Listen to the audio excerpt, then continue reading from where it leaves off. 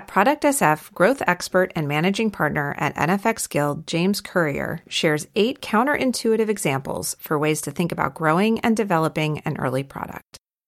This presentation was recorded at Product SF, an event hosted by Greylock Partners that brings together founders, PMs, and product leaders to talk about the challenges of building new, innovative products that change lives and create habits.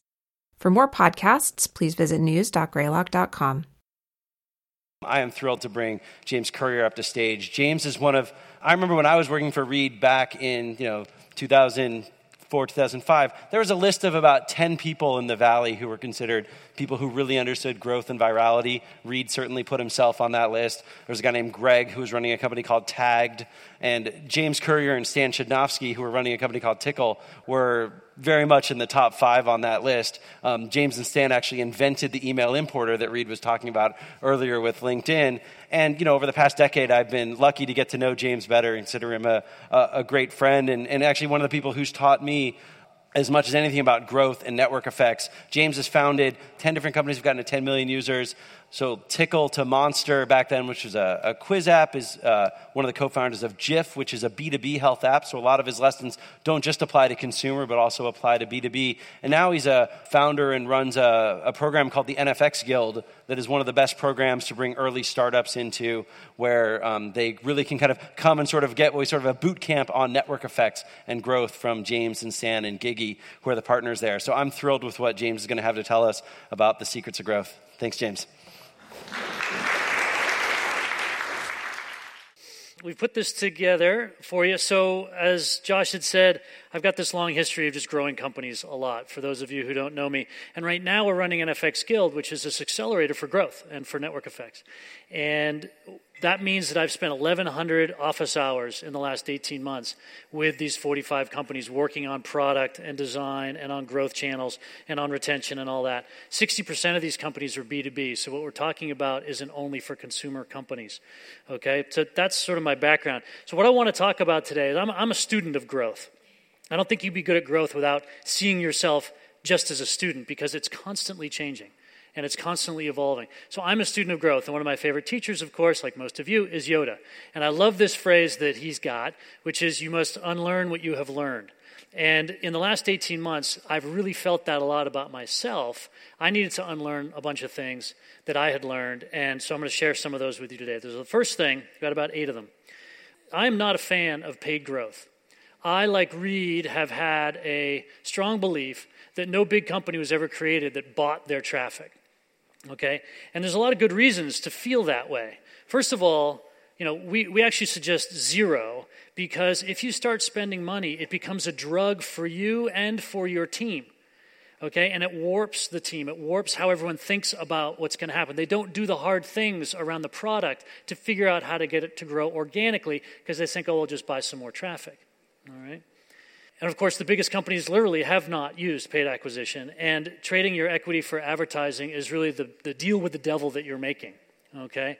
So when you have companies that pay for their growth, like a Zynga or a Groupon, you see very quickly they soar up, but then they drop pretty badly, okay? So there's lots of reasons to dislike paid growth, but a couple things are happening. So some of you might have seen this chart before. If you look at the history of the free growth channels that were available to us, right, you can see that this is what's happened over the last 15 years.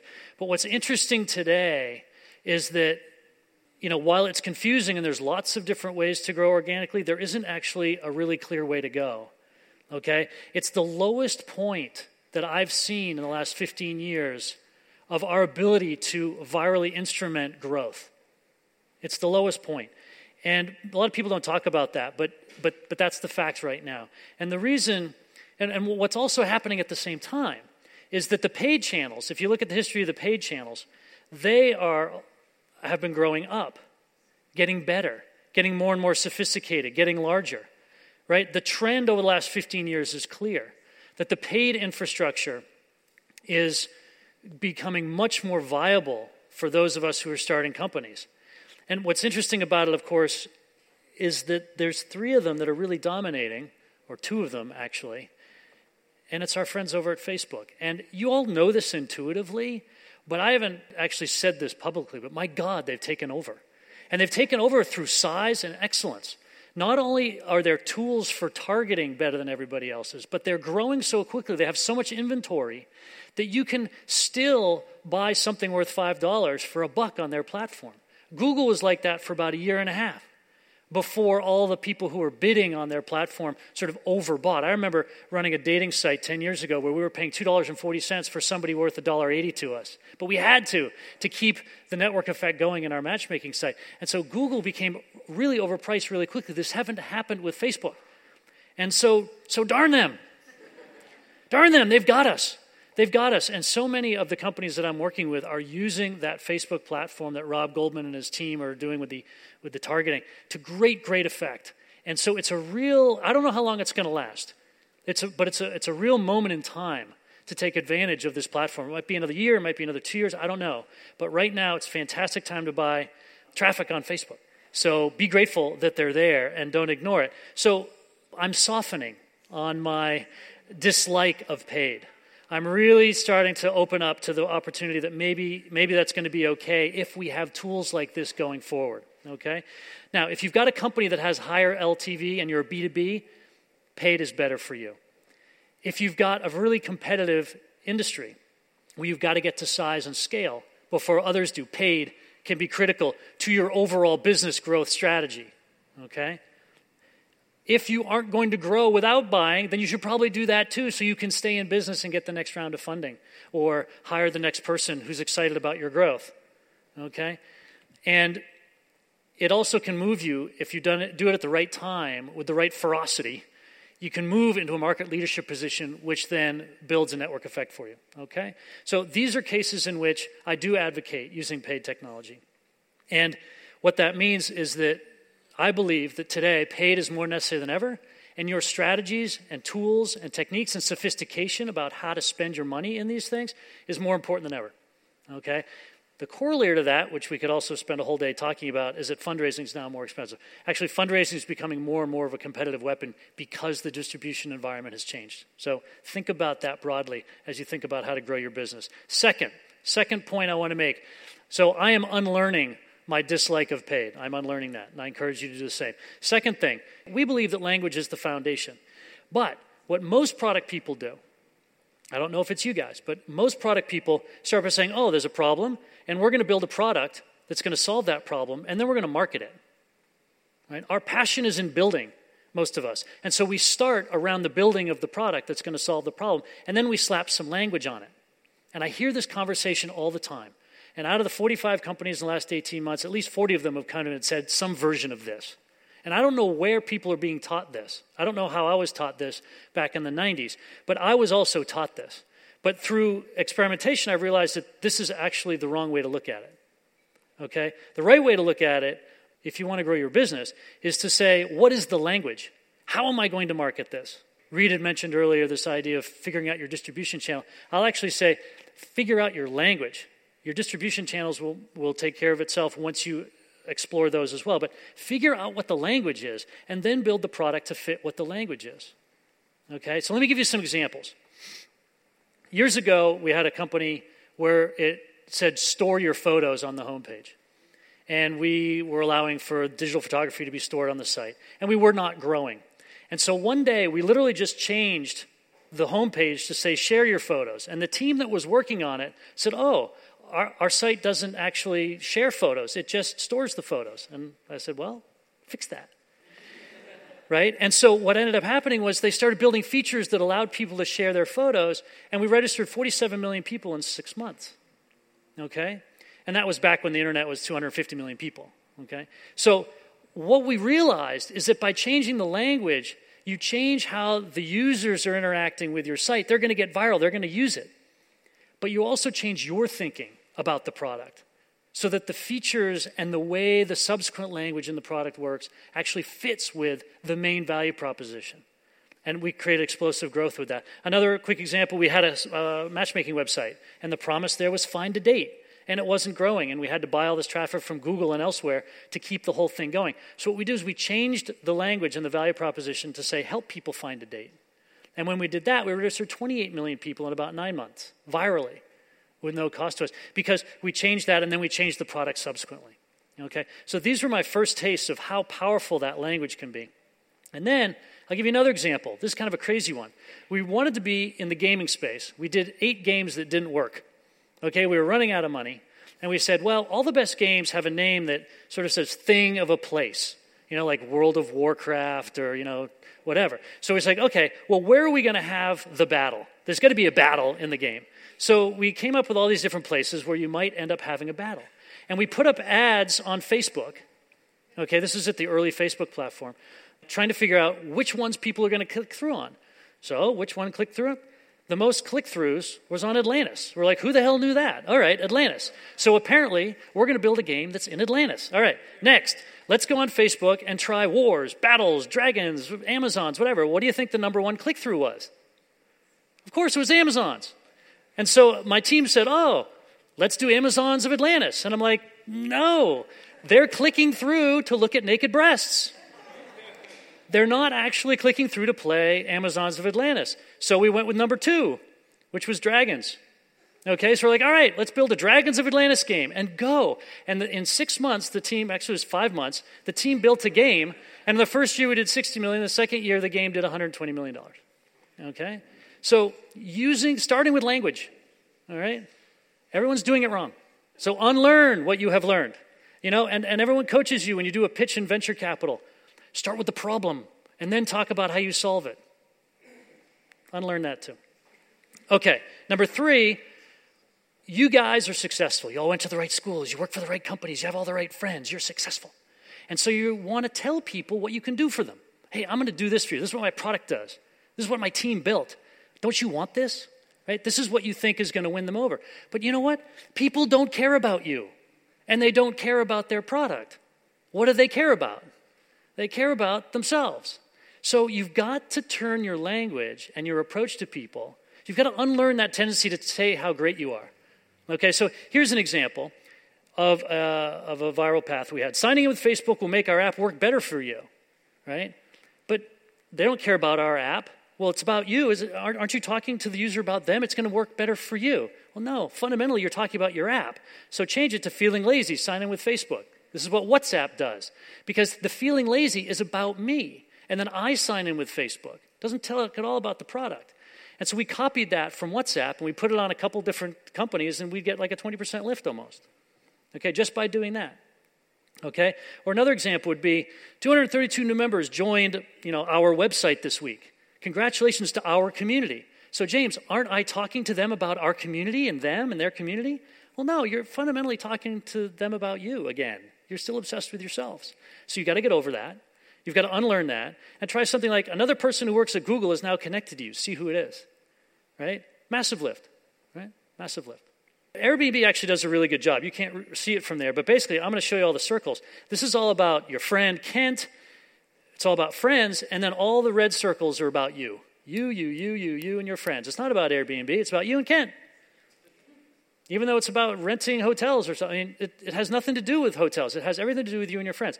And this gets incredible rates. In New York, there was an elevator in a building run by a husband and wife, and the people were complaining that the elevator was slow.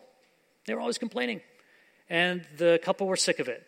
And so one of the couple went down and put in a beautiful piece of art, and the complaining stopped for 3 weeks while people stared at this beautiful new piece of art.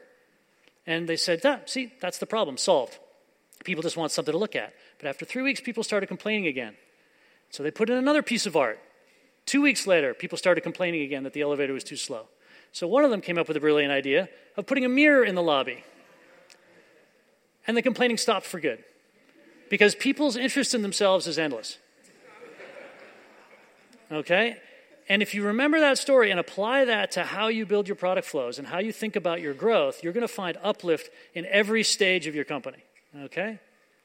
All right, so unlearn talking about yourself. All right.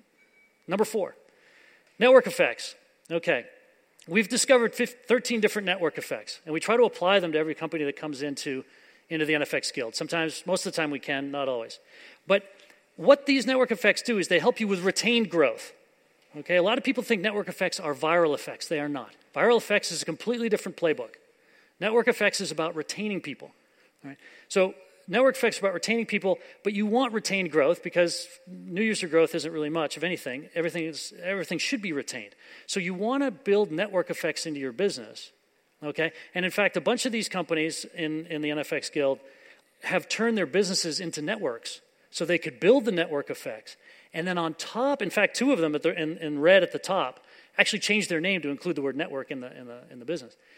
And they turned it into a network so that on top of it, they could build lots of growth paths. It gives you a fertile foundation on top of which to build lots of different growth paths because the language just makes sense. Oh, if I'm joining a hotel's network, then when I get that email, that makes sense to me. And suddenly the click-through rates are higher, the retention is higher, et cetera, et cetera. So make it a network. And we've seen generally 30% new user growth and 100% increase in retention when you move to this kind of a model. Create that foundation, that substrate of a network effect in your product. And on top of that, you build lots of great growth and retention paths. Okay? So here's another thing to unlearn. Speed. You guys think you're fast. You think you're working hard. Okay? It is true that it's the number one advantage of a startup. Don't unlearn that. Don't unlearn that. It is true. It is the number one advantage of a startup. And it's true that if you can just get in more iterations, you're going to do better than your competition and better than you did last week. That is true. However, your level, your speed bar is set way too low. I guarantee you. I guarantee you. And I've discovered who the culprit is. The culprit is the schools you went to. Okay? Because you went to grammar school and then high school and then college and probably some of you grad school, and these things work at a certain pace. And you were successful in those environments, weren't you? Okay? And so that taught you this background noise that level of speed is okay and that level of speed will produce success for you. And then there's another culprit, okay? Which is these bigger companies that you've worked for where you also were successful, where things work at a certain pace. And you just believe that that's how it's supposed to be. The fact is, the speed benchmarks you should be operating on, and this is a whole another longer talk that I give, the speed benchmarks you should be operating at are much, much higher than what you've been led to believe. And it's actually not painful to work at that speed if you have the right mentality about it, okay? You have to unlearn your assumptions about what speed looks like. I mean, it was a company who came in our first class, and they were growing at about 150 people a day. And we got them to move to daily releases, which for many of you isn't a big deal. But for them, it was a big deal. And suddenly they discovered all sorts of opportunities that they could incrementally explore. And then, boom, the website took off. Now it's growing, 7,000 or 8,000 new users a day. Another company, Trellis, was just in the last class. And they were in the same situation. They moved to 2 times daily releases. And their growth just exploded. Okay? So there's a speed bar that you guys don't want to be below. And getting your teammates to feel that way and to understand what real speed means is one of the critical things you need to do as a startup. The sixth thing I want to mention, and this comes up all the time with my companies. So they come in and they're like, okay, James, in the first week they say, here's my product. It's kind of working. I just want it to grow faster. And when you dig in on, and they say, what do I do about this registration process? What do I do about this sign-up process? What do I do with this email? And that's usually missing the point. That's usually missing the point. If you dig into the numbers, you have to take a step back. You have to look at the foundation of the business to get real growth, right? Tweaking things isn't going to make a big difference. Sometimes you have to change what it is that you're focused on growing. So a lot of folks, just especially in the last year and a half when the funding environment's a little more difficult, competition is increasing among startups, I'm encouraging companies to actually jump to where they're monetizing. So maybe they can take advantage of some of that paid acquisition, right?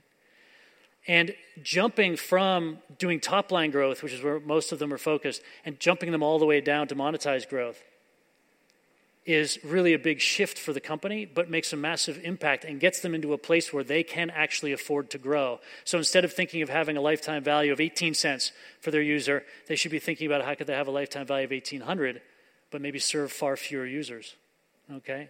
And then be able to actually grow and build a big business.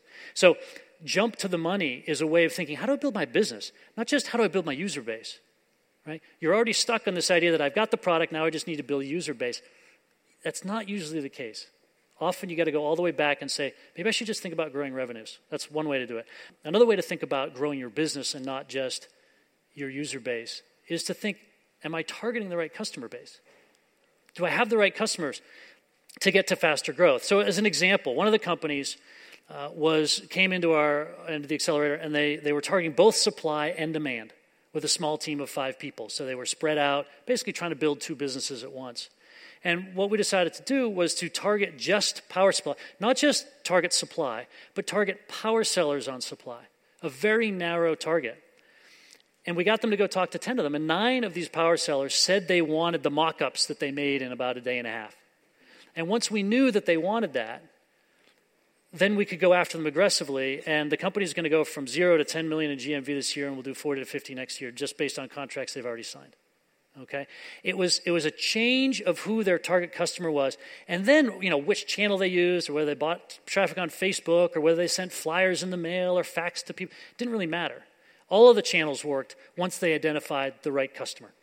Okay, so going back to those basics before you start saying, "How can I get a 4% increase?" Okay, this is what we work on. Another example. The second company I'll mention is a company that's doing software systems for mid-sized software companies to sell SaaS products, okay? And they were targeting the customer success people. And they talked to 24 customers, and 4 of them said they wanted it. And they came in saying, "This is great, we've got 4 customers." I'm like, "But how many did you talk to?" And they said 24. And I said, "Boy, when I see a good company, the company has already experienced the market taking 2 fingers, shoving it in their nose, and pulling their head forward. If no one has pulled your head forward like that, then you haven't found the market you want to be in. Okay, you're spinning your wheels." And so I encouraged them to range up and down the sales and marketing teams with their product to see if there was a better response. And sure enough, they went after the sales development reps, and out of 24, 23 wanted the product. So now that's what they're doing, and they're growing really, really quickly. Okay. The challenges of going back and thinking through the fundamentals about growing the business, not just your new users, okay, is that it's painful for your team. People don't like it. They get worried. They bought into a different vision when they were hired. You convinced them of a different vision 2 months ago. You've got to change the homepage. You've got to change language, right? Many of them were excited to serve this customer, but they're not excited to serve that customer, all right? They don't want to be at your company if we have to serve this person, not this person. You might even have to change the name of the company in order to serve the new customer, or to monetize at a higher rate instead of being an ad-driven model, okay? So these are challenges to going back, and so most CEOs and most product people don't do the hard work of bringing their team along for the fundamental changes at the bottom, which are going to allow for growth to just explode, and therefore the companies fail. They run out of money because of fear of going through these challenges. And I encourage you to understand that these are just fears, and you will get through it, and you will see massive growth if you find the right target. So the 8th thing that I'm going to unlearn, and then we'll stop for a couple questions, is changing the name of your company. Often when you make radical shifts to what you're doing, you've got to go back and change the name of the company. I mean, we had a company called eMode back in the day, and it was a horrible name. It sounded like 1999 because we invented the name in 99. And by 2002 or 3, it just was old, and we were buying, $500,000 of radio ad time, and people couldn't understand it in the car. eMode, what was that? So we changed the name to Tickle, which was understandable, it was spellable, it was trademarkable, it was memorable, and we doubled the value of our company in a month. We increased our traffic by 50% and doubled the value of the company by changing the name to Tickle. And I just woke up to the power of the name of my company and how important that is. And most people overlook it. And it's a very emotional thing for people, right? Well, I signed on to work for this company, not something called Tickle. And in fact, the engineers came to us, and they sat in a group, and they were all just glum as can be. They said, "We don't want to work for a company named Tickle. Everyone's going to think it's a porn site." And I was just like, "Oh my gosh, we're going to lose this. Like the whole company, they're going to quit because over this name." And the board tried to fire me because I was doing this all wrong. And then 6 months later, we're on the cover of Business 2.0 magazine as the way to change your name. Okay? So I learned a lot from that experience, and I share that with you so that hopefully you can do the same thing. I invested in InfoSeek back in the 90s, and Yahoo just killed them because their name was better. Just killed them. I watched it. The press, everyone wanted to talk about Yahoo, ! InfoSeek was just a boring name. The guys were boring. It was bad. We just got killed. And then 60% of the companies in the NFX Guild do actually shift the name of their company during the program. And the way we think about it is the name is so important because this is what is exchanged between people when they meet each other, right? I say to you, I was just on Twitter, and you hear Twitter, and I just exchanged something with you, okay? And It's the same thing. It sits between people, these words. That's why these names are so important. Okay? So these are 8 things that you should unlearn what you have learned, and hopefully it'll be helpful. Thanks.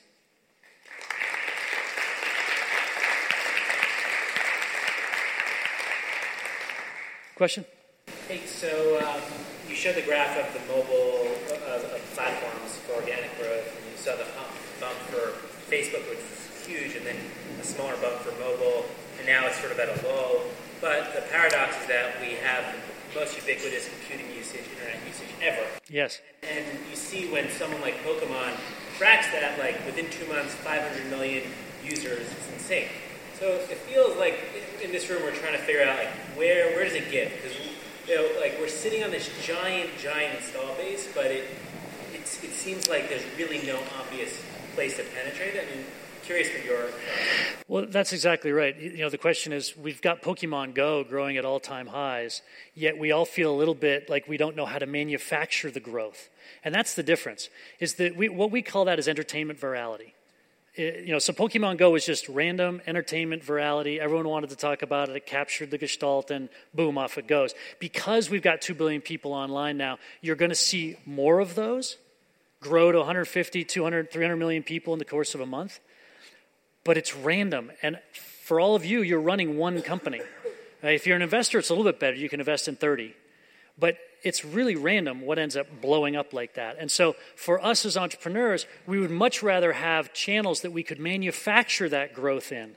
And those are the channels that are now going away because the platforms with the traffic have figured out how valuable it is, and they've just put payment walls in front of us in a very clever way, month by month, week by week, year by year. And that's why we're all paying more. Luckily, certain platforms like Facebook have given us good enough tools so that it's actually worth the money these days. But eventually it will stop being worth the money when Ford and GM and everybody else starts actually buying on Facebook. But for now, we've got an advantage. And in 2 years, when it stops, we'll figure something else out. Yep. Excuse me. When you talk about the learnings and the 20 to 100 per week, is that across the board in your mind? Is that everything from like advertising tests to homepage tests to product changes? Or are there specific steps? Yeah, from my perspective, when I say 20 to 100 a week, I just want you guys thinking in orders of magnitude more than what we're doing today. And, most teams, when I tell them, hey, we're going to build this kind of a game in 4 months, they say it can't be done. And then it turns out it can be done. It was actually fun to do it. And so 20 to 100 experiments a week, you can do that as long as you have the systems in place. And that could be anything. But you want to be looking at data and making a decision on your product 20 to 100 times a month. That's at least. At least. I see people do more. I mean, we would release our Dragons of Atlantis game. We probably had, I don't know, at one point we probably had 2 or 3 million concurrents and 45 million registered users. And we were releasing the site 4 times a day. I mean, so it can be done. Anything else? Are we good? We're good. Thanks, guys. That was awesome.